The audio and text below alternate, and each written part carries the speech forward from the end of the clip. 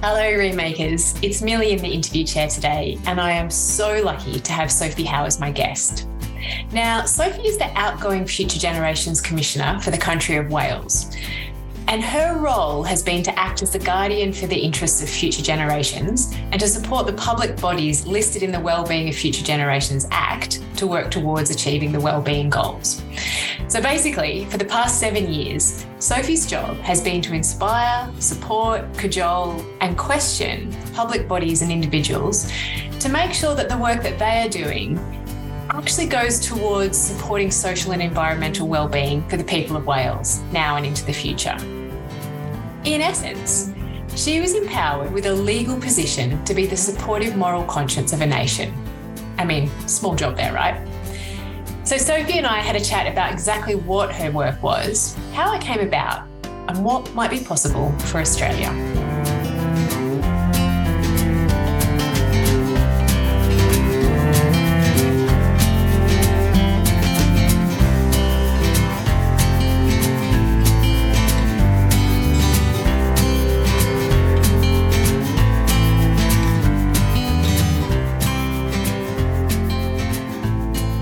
It's my great pleasure to be here this afternoon with Sophie Howe, who's just finished up as the Welsh Commissioner for Future Generations. It's a bit of a mouthful there, but a very important role.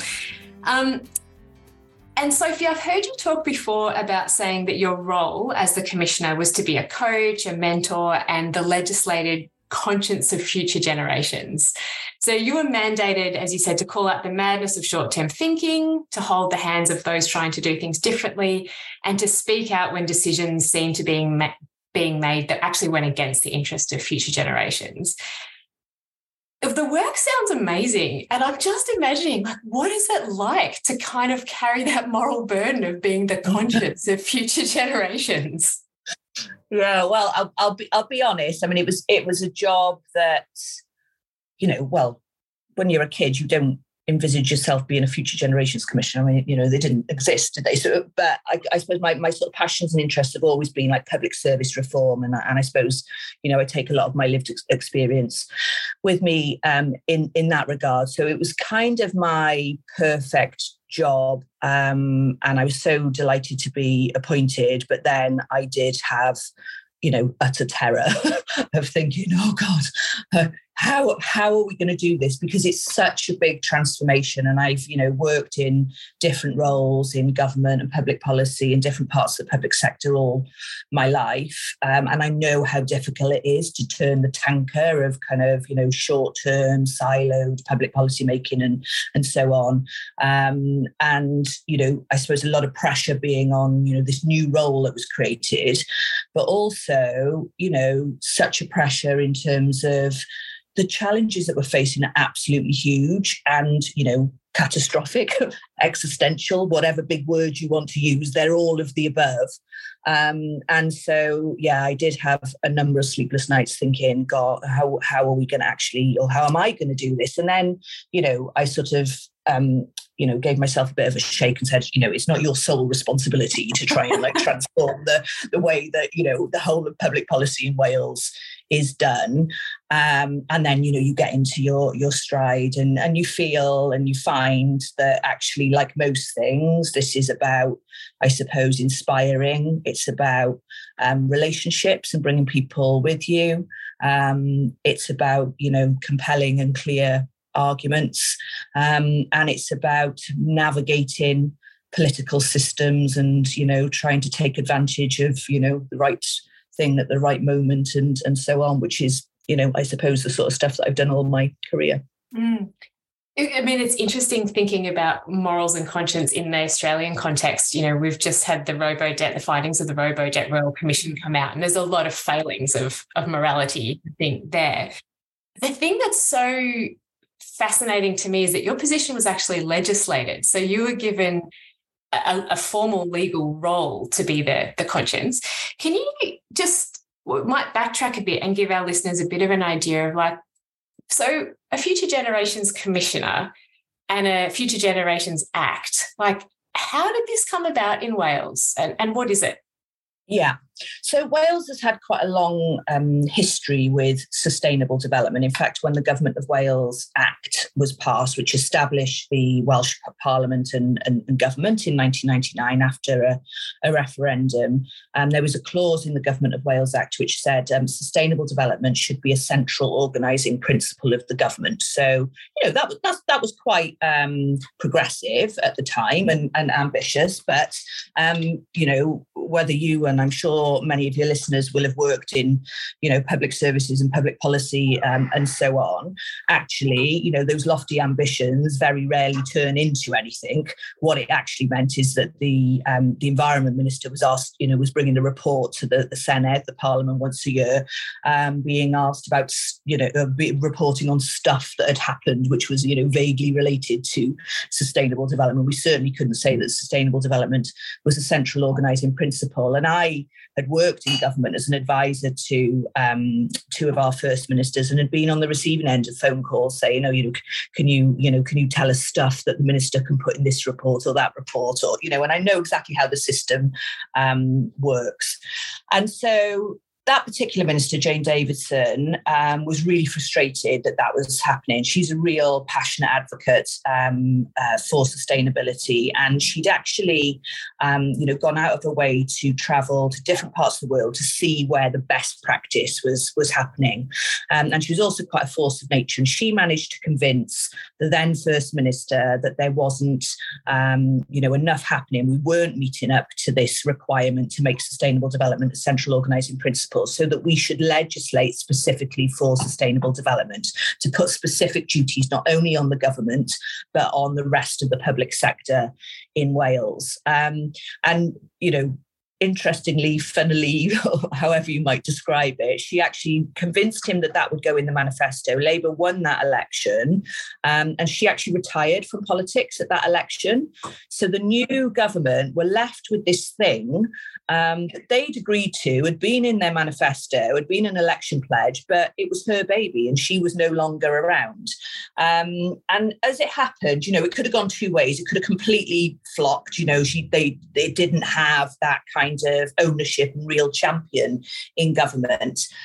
Actually, what happened is they put a really bright team of civil servants on the legislation, and a number of NGOs and voluntary sector organisations, many of them environmental organisations and so on, really saying there's a real opportunity here. So started working with the government to try and shape what this would look like, and then convinced the government that actually, if you don't know exactly what it should be, if you don't know what sustainable development should look like and what the goals are, because this is just before the SDGs were in place, let's ask the citizens of Wales. So that's what they did. They held a national dialogue with the citizens of Wales called The Wales We Want, and it posed the question, what's the Wales you want to leave behind to your children, your grandchildren and future generations to come? And from that, also looking another bit of luck, I suppose, the SDGs in development at the time. We looked at what the SDGs were saying, what the people of Wales said, and crafted all of that together into 7 long-term wellbeing goals for Wales, which were then set out in the law.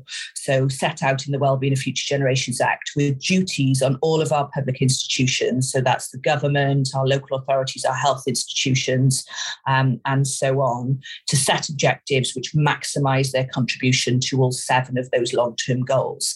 And that's the first, there's 2 game changers, I think, for Wales, which are perhaps lessons to other countries there. First off, we've got a vision for Wales that we want in the future.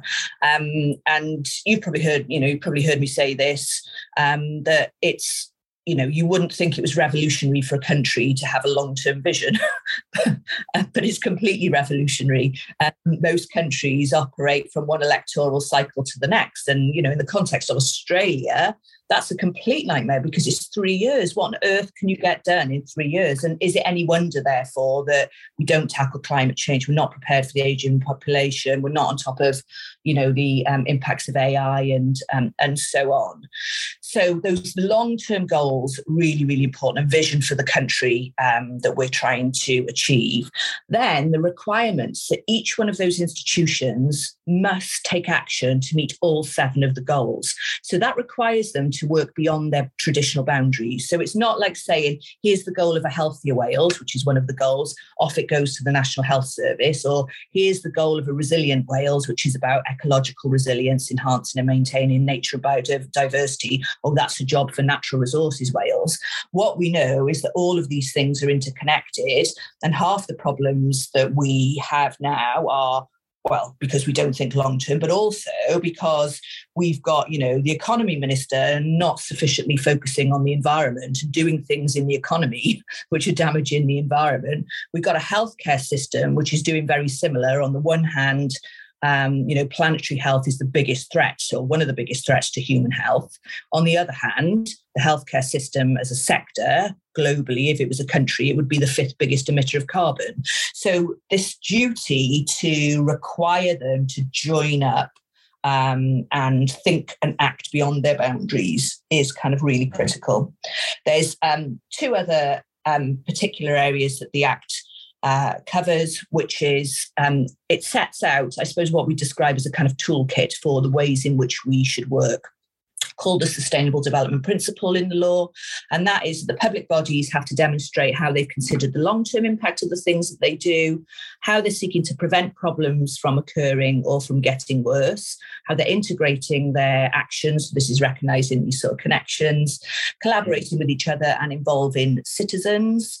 And then finally, it establishes a Future Generations Commissioner whose role is to both advise and support those public bodies on the steps that they should be taking to try and achieve those long-term goals, and also to monitor and assess the progress that is made. That's the kind of official line of what a commissioner should do. What I actually ended up doing was a lot of introducing civil servants to each other across different departments to try and get them to join up, banging heads together when people weren't collaborating, constantly saying, what future trends have you applied to this policy area? Have you considered foresighting in this respect?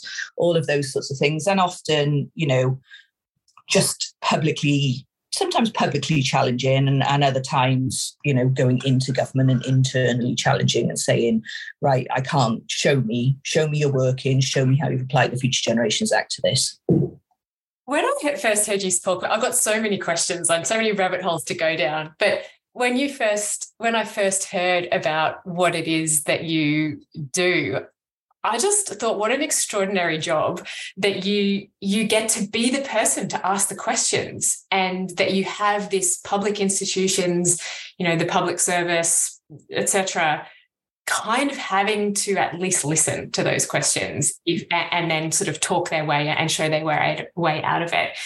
I want to come back to that cross-siloed stuff in a minute, but just going back to that visioning piece. So at Australia Remade, about 5 years ago, we did a big project where we asked Australians, imagine you've woken up in the country of your dreams. What does it look like, feel like, smell like? And it was extraordinary at that moment because people kind of looked at us like, I don't know. We were out of practice at saying what we wanted. And it was such a affirming thing to do. And we found that we've got 9 pillars, but that people really shared at the heart of it, shared a vision. Now, we didn't have the backing of government to do this. I think there's potential to take it much bigger than we did, like you did in Wales. But, you said vision as one of the first important things there. It's often dismissed as not real work. I'd love your thoughts on why is this essential and how did it fit? Well, I agree with you. It's sort of, if you just stepped out of, the reality that we sort of operate in and just pose that question, why does nobody ever ask citizens what it is that they kind of want in the future, or what they think the future should look like? Everything is almost by chance in a way, or the market controls things, or particular decisions are taken on the basis of the political ideology at the time, which doesn't sort of look and play out what that might mean in the long term. So, future generations are definitely discounted in that sense. But we know also that we've got this massive problem with decline in trust in government. We've got massive issues in terms of polarisation. I was looking at some really interesting stuff today. I'm doing some work with an organisation called LIN, who are a communications organisation who specialise in identifying threats around mis and disinformation, and the massive consequences that can have on society. And some of the analysis that they've been doing was looking at actually those countries who are happier, who have a greater sense of well-being, and where their indicators show that citizens are more kind of content, if you like, have much fewer problems in terms of mis and disinformation, in terms of polarisation and greater trust in government. So it's really interesting, all of those connections. But I think that, one of the ways that governments can help to restore some of this trust is by having regular dialogue with their citizens and doing some of this visioning piece and asking them what matters to them, not just assuming that everyone will care about GDP and that should be the only measure that we should worry about. When you talk to people, I think people come up with a greater sense of things which are relevant to their well-being rather than their needs. So even if we're not talking about GDP, we're talking in the UK certainly about hospital waiting lists and housing waiting lists and those things. And they are all really important.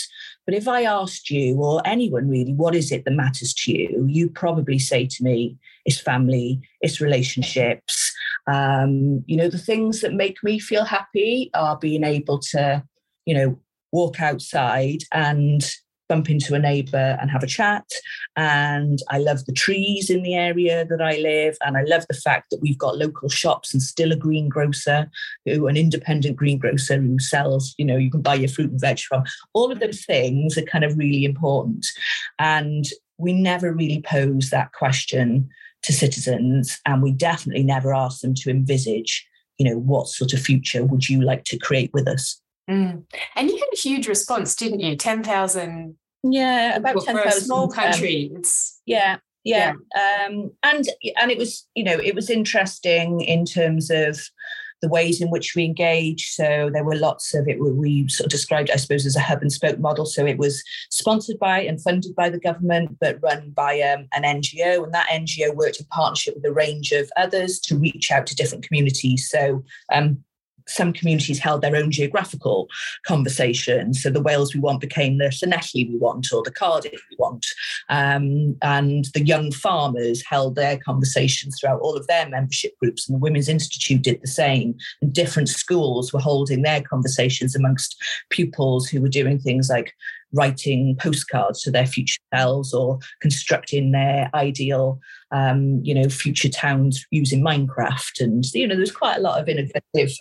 There were a lot of ice cream parlours in the ideal futures on towns. Look, I'm all for ice cream parlours.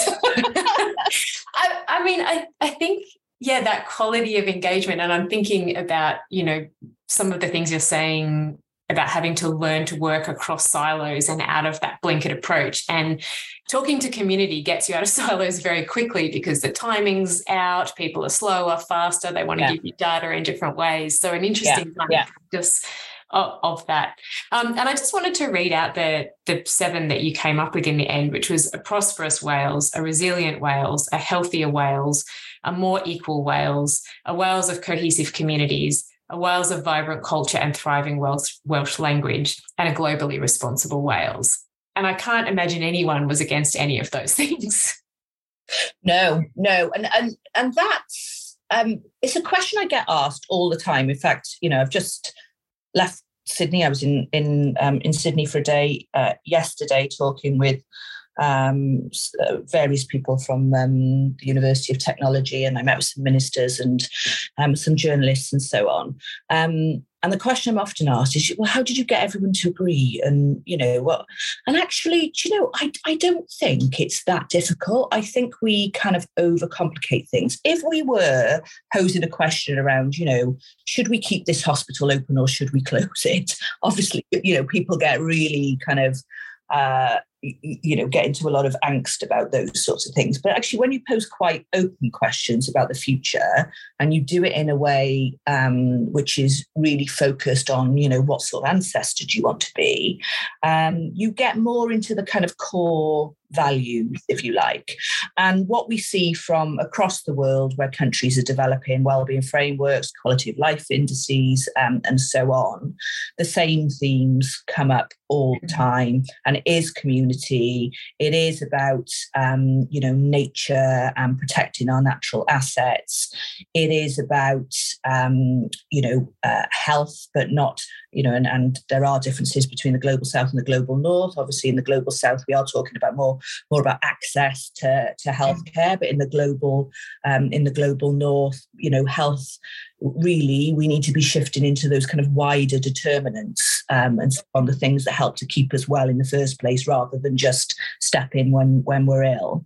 And also, really strongly from our conversation with citizens came the importance of culture and heritage and our language. And again, you see that reflected in many places, although that's not reflected in the SDGs, which I think is quite interesting. I think is an omission. And I know, thinking about what I've seen in Australia and what's going on at the moment with the voice. I'm meeting some Indigenous leaders here in New Zealand while I'm here, and already just arriving in New Zealand for about half an hour, I can feel the importance of their culture and their heritage. It's everywhere. So it's that softer stuff, really, which is the stuff that makes life worthwhile. Yeah, and I was really struck listening to your John Menadue oration when you were out in Australia recently with Centre for Policy Development. You were talking about the history of Wales, and, Wales had been at the forefront of the coal trade. I think the first $1 million deal for coal was signed in Wales. And thinking about how that process of collectively creating a new forward-looking identity that doesn't ignore the past. Thinking in Australia, coal mining, fossil fuels, there's a lot of communities where that's really key to identity. And I love the way that you were talking about that as, great, that was a wonderful chapter. Where next? And that softer stuff about who we are. Yeah. Yeah. And there's a lot of history there, and actually, a lot of positive history for communities. Obviously, we now know about the environmental damage that was doing, but also a lot of negative history for communities there when the coal mines shut, and they shut very quickly. That was a political decision at the time under the Thatcher government, and that decimated communities. And there, for me, is a real lesson in the need for long-term planning. It's the same lesson that should be being deployed in Australia now. We cannot carry on extracting and taking more than our fair share of the world's resources. And we know that Australia is using about 4.6 times more than its fair share of the world's resources. So that is just not sustainable. And the planet, we are on the brink of planetary collapse. The other side of that is, of course, there are jobs and livelihoods and communities and so on, which are linked to that. So it's got to be the role of government to start focusing on a transition away from that. How do we, create some sort of safety net? What does that look like in terms of how we envisage those communities in the future? What sort of things do we need to be doing now to reskill in different areas and so on?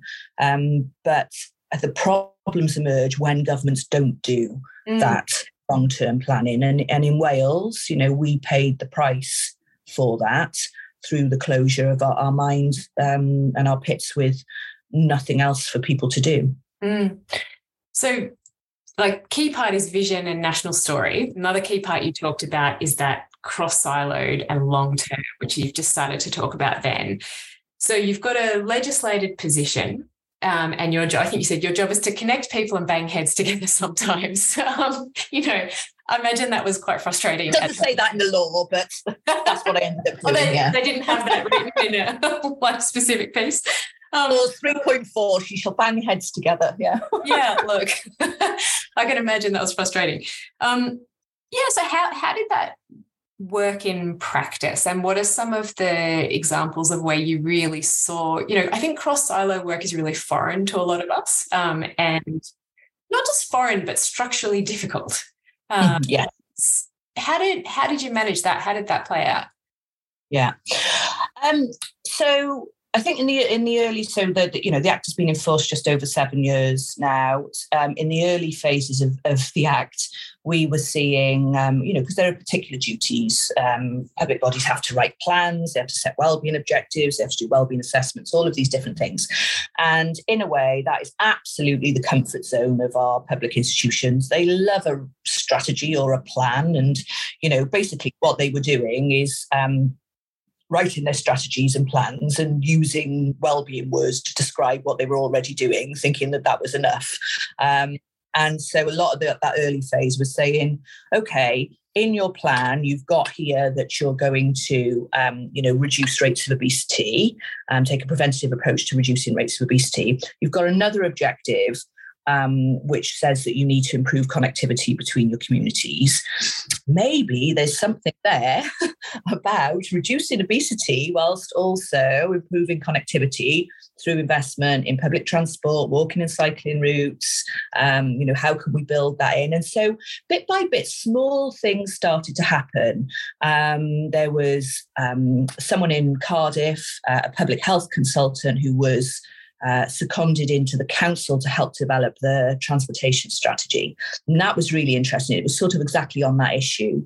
So he worked out things like, actually, in Cardiff, between us in the health board, the local authority, the university, all those kind of public institutions, we've got thousands and thousands of staff who are driving to work every day. Well, one of the first things we can do is actually support them to have alternative routes. So, cycle to work schemes and public transport transits between different sites and so on. Some really simple stuff. Then he started going into the city and looking, where are the areas with the highest levels of air pollution and the lowest levels of life expectancy?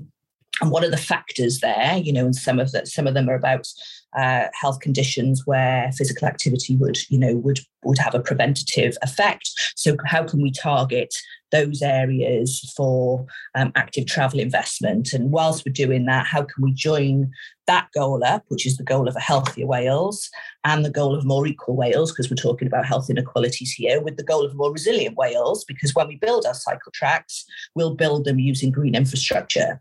So we'll build them using nature. We'll bring nature back to communities. And so in the early phases, it was people like him. That was Dr. Tom Porter, who was then joined by another guy in the council, Ian Titherington, who's an engineer, who started saying, well, actually, we could green this community whilst we're doing all of this. And it was a bit like, I heard someone describe something yesterday, actually, as like, when a snowball goes down a mountain and it gets bigger. It was kind of like that. Someone was coming up with a good idea using the Future Generations framework.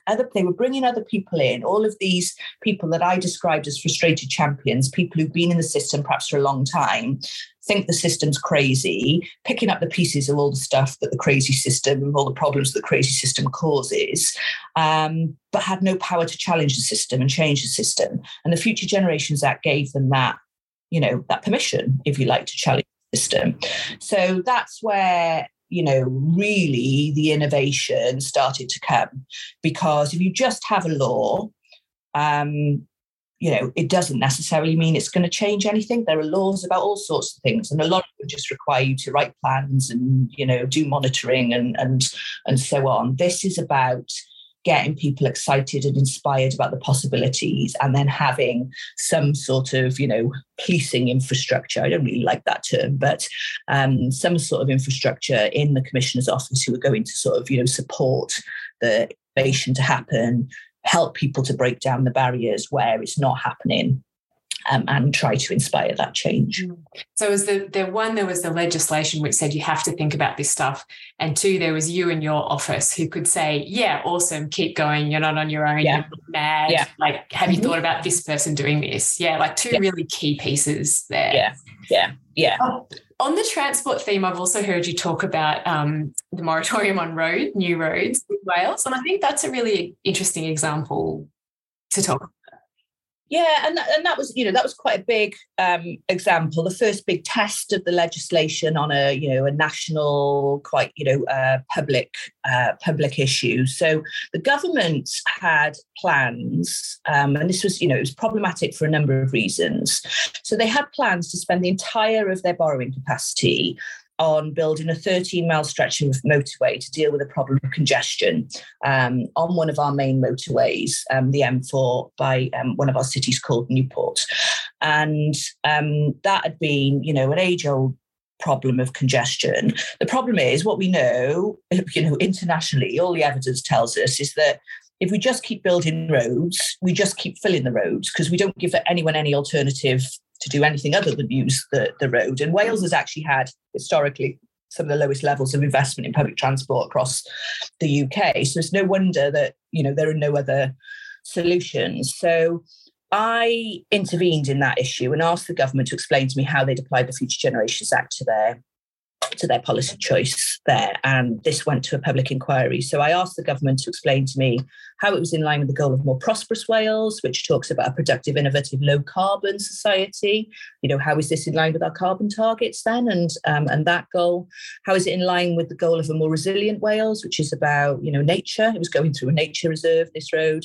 How is it in line with the goal of a healthier Wales? We've got increasing rates of obesity. We've got illegal levels of air pollution. So how is building a road and spending the entire of your borrowing capacity building a road going to help any of that? And how have you considered the goal of more equal Wales? Because 25% of the lowest income families in that region don't own a car. So are you seriously saying you're going to spend the entire of the country's borrowing capacity on a programme, on a bit of infrastructure that only benefits the already better off? And to cut a long story short, the government had real difficulty in justifying and explaining that. So I was basically holding a mirror to them and saying, well, you've passed this legislation, you now explain it to me, you show me your workings out. To cut a long story short, they changed their minds. The public inquiry recommended that the road should go ahead, and the First Minister changed his mind because they were struggling to justify how it was in line with the Future Generations Act. Then they set up a commission to look at alternatives. So the alternatives in line with the Future Generations Act, so the alternatives that they came up with was more public transport and so on and so on. I then intervened because there were 55 then other road schemes on the government's books which had been approved and were just, waiting the sort of finance to take forward. So I said, right, and you need to explain all of these to me now because you've got these duties under the Future Generations Act. So how have you applied this to these and what alternatives have you considered? And I scrutinised their budget every year. And I said, show me how you're applying the Future Generations Act to your spending decisions. Because what I can see is that on the one hand, you just declared a climate emergency in 2019. And then your budget in 2020 is spending 2/3 of its infrastructure investment funding on building roads. So you need to explain to me how those two things are compatible and how you've applied the Future Generations Act to those spending decisions. And it's really, it's quite a commonsensical kind of, argument in a way, and asking them to explain that. So what we saw then was a big shift in funding. So a reduction went down from 2/3 on roads to 1/3, with that difference going into public transport and active travel going up from £5 million, investment to £75 million.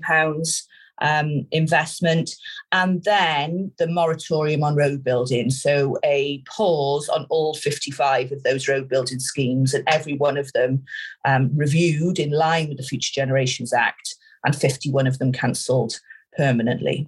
So that's the difference that a Future Generations Act can make. It also requires political leadership and political bravery because, all the people and all the politicians who signed up to declaring a climate emergency, not all of them thinks that that climate emergency applies when it might be the road in their patch that they wanted is not going to go ahead. So there are still these challenges. Yeah, I'm just it's blowing my mind hearing what you're talking about, because I'm sure this wasn't the case, but I'm sort of imagining Sophie standing up against, the kind of capitalist neoliberal development approach to roads, and trying to imagine something like that happening here, and how vulnerable someone like you might be in that position to pretty serious criticism despite it being legislated and at your formal job, you know. Yeah. And I had some horrible times with the business community, and horrible press, and they were calling for my resignation and so on. And rather unfortunately, I'd agreed to be the after dinner speaker at the awards for Constructing Excellence Wales, that happened to fall on the Friday after the M4 motorway had been cancelled on the Wednesday. So you can imagine at that event, I was not the most popular after dinner speaker. Yeah, fun times. In fact, I got booed and heckled and hissed and all sorts. But, I suppose the difference in my role, I'm not elected, so I'm not worried, and I'm not having to bow to populism. Really, my job was to be the advocate for future generations, and so that gives you a certain amount of security. But we have to find ways and positions of taking on these vested interests, because otherwise we just keep doing the same things and sort of. I don't know, we'll have to come up with a term for this. It's not greenwashing, it's something washing, sort of claiming that we're going to get different answers, and we're just not, are we? We're not going to get different outcomes. Yeah.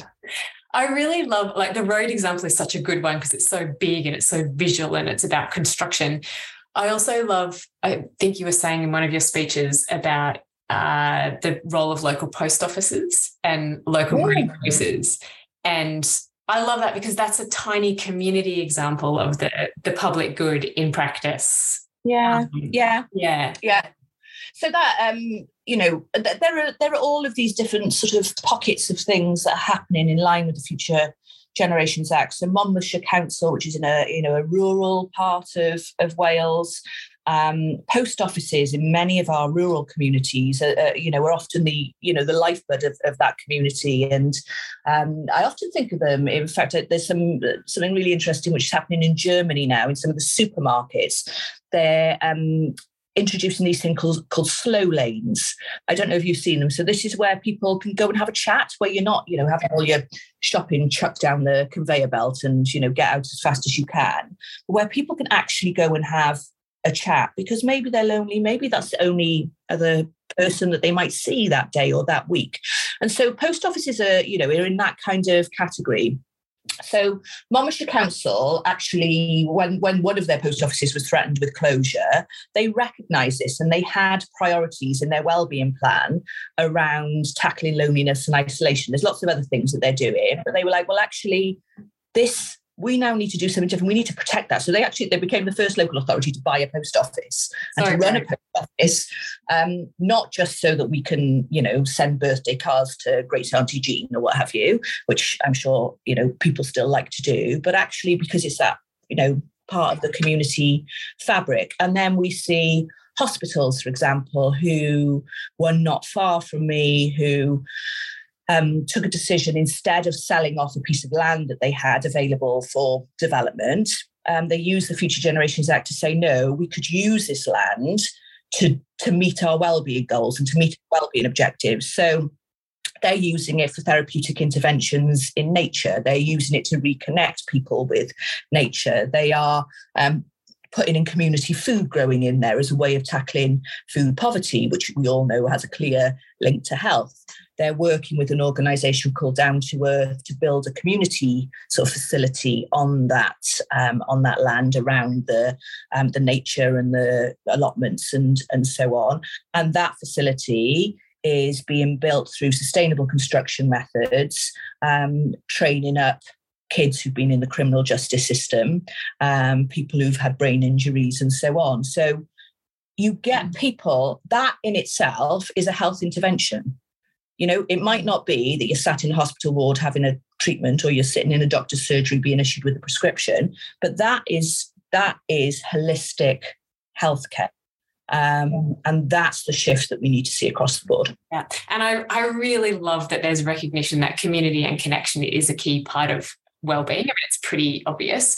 In some of the work we've done, the three key things that we've heard people say are they want to care and be cared for, they want to connect to people and place, and they want to be able to contribute locally and nationally. Yeah, and, it's simple but beautiful. Yeah. We have such a different context in Australia to Wales, I think, similarities and differences. I know you've spent quite a lot of time in Australia in the last few months, and I know there's a lot of interest for this kind of thing. We have a different context, but I wonder, what's your take on what's possible here? And, what are the lessons that you think Australia particularly needs to listen to if we wanted to try something like this? Well, look, I mean, I think that there's, been a big shift, hasn't there, in the last, 18 months in terms of the politics of Australia. And I think, some of I'm not saying everything is absolutely perfect and rosy, of course it's not, but I think, there are far fewer now of those, prominent voices, should we say, who are climate deniers and so on. And I think it's really encouraging that the Treasurer, Jim Chalmers, is seeking to implement a wellbeing budget. And, when I was, reading up on the sort of, the history of all of this and where this had come from, I came across some from Challenge, I think from the former Treasurer, saying, is he going to, if they win the election, is he going to turn up and deliver a budget with his yoga beads? Which just shows, the lack of understanding of what we're actually talking about here.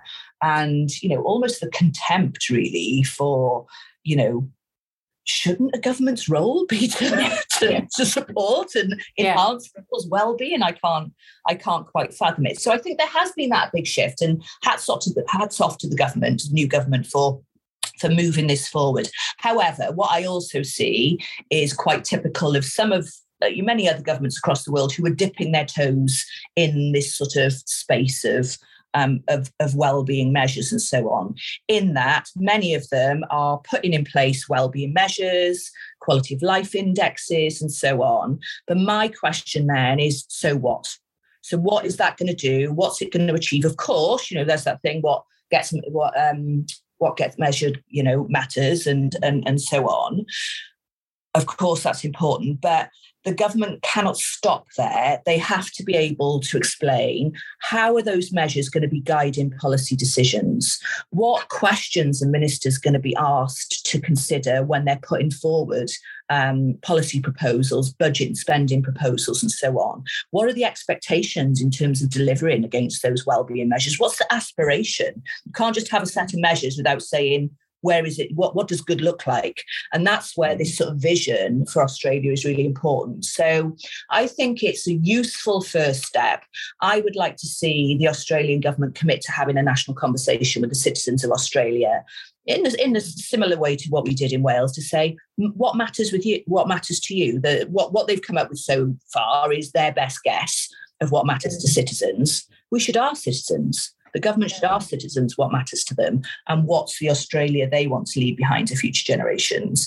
And then maybe they should put that in law. But as a very minimum, they should be explaining how then what citizens say and the goals and measures that come from that are going to be embedded through the decision-making infrastructure in government, because it's only that really that will drive that change. And I think we have a really good opportunity in Australia at the moment. Like you say, there's a newish government. There's a whole lot of focus on the public service, robo-debt and a few other things that have gone on recently that are horrendous and also provide an opportunity, and there's real reflection on what reform is possible.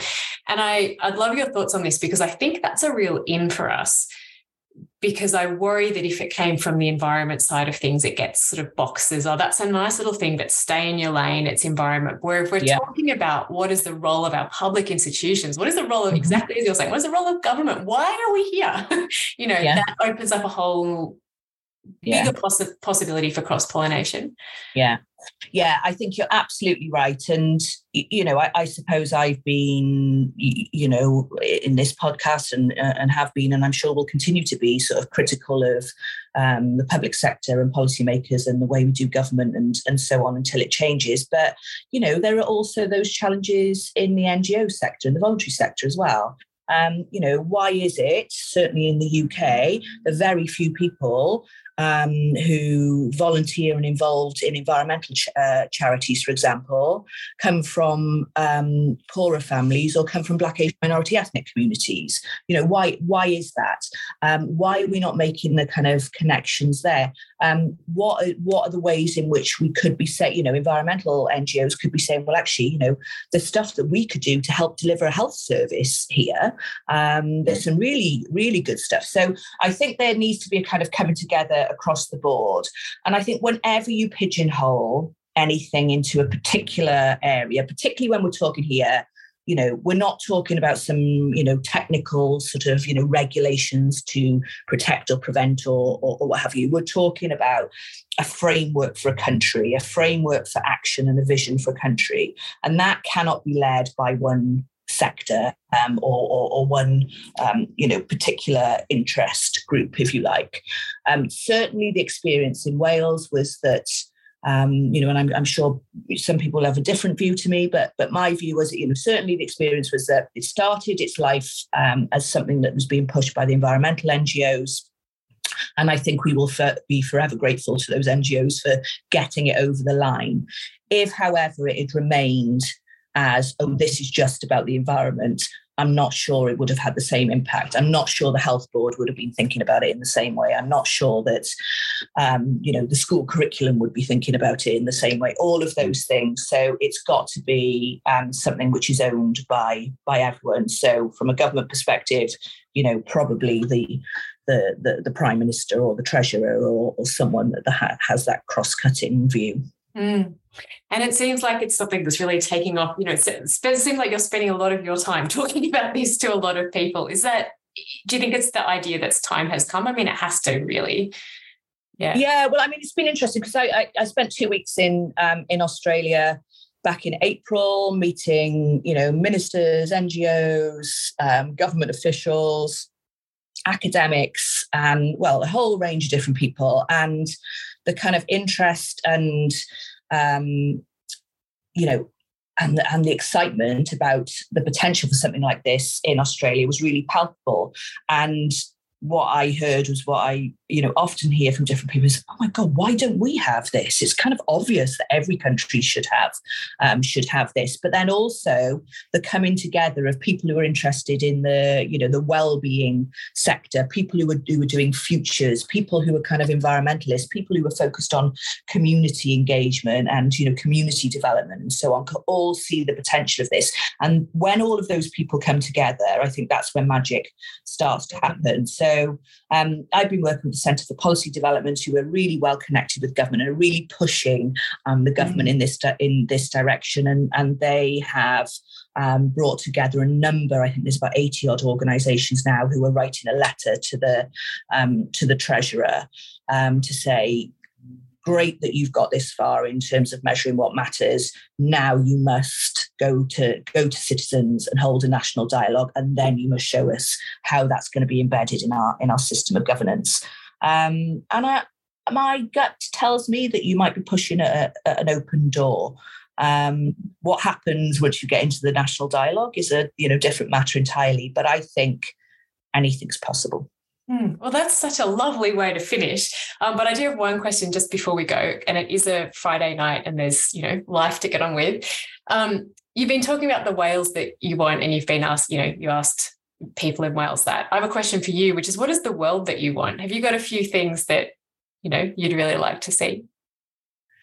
Yeah, I suppose, in some ways, my answer to that question is kind of a bit boring because I'm going to talk about governance, but to me it's not boring. I'm a governance anorak in some ways, because here's the rub. I get really excited, as you know, I'm sure you do, and I'm sure many of your listeners do, about, you know, the possibilities of driving, you know, progress in particular areas and new ways of doing things, and, you know, how can we dismantle things that haven't been working and transform society in particular ways, and so on. And, you know, sometimes you'll get these breakthroughs, won't you, in things like COP, where, you know, big, you know, international agreement is reached about, you know, reducing deforestation or funding for climate initiatives in particular countries and so on.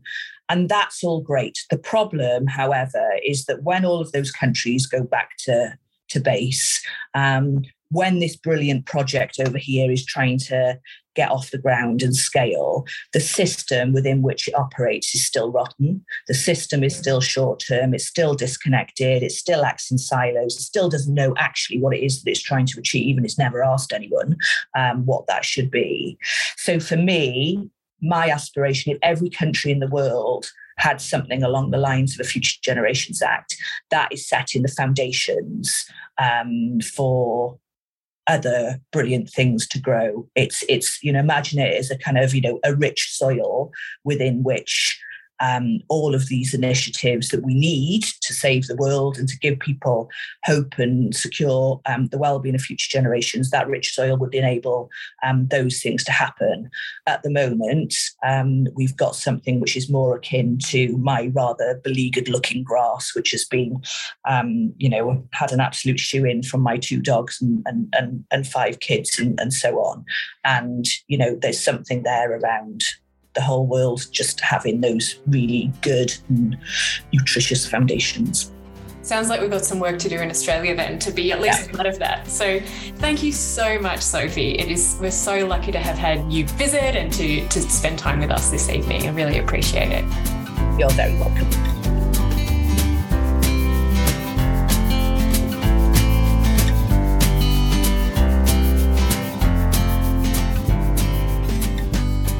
A little postscript to this episode.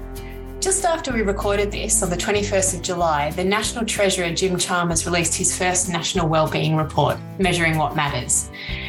It's worth having a look, and we'll put the link in the show notes. And while this is a step in the right direction, measurement actually means nothing if there's no pathway to influencing policy.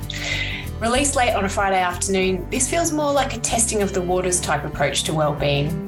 And I think actually really highlights the need for a national conversation and for a wellbeing approach that is legislated. This podcast was recorded on the lands of the Muwinina people of Lutruwita, Tasmania. I pay my respects to Palawa elders past and present and acknowledge that this land was never ceded. First Nations folks have lived on this land for time immemorial and have ways of thinking and acting about wellbeing that means they've cared for people and for country for tens of thousands of years.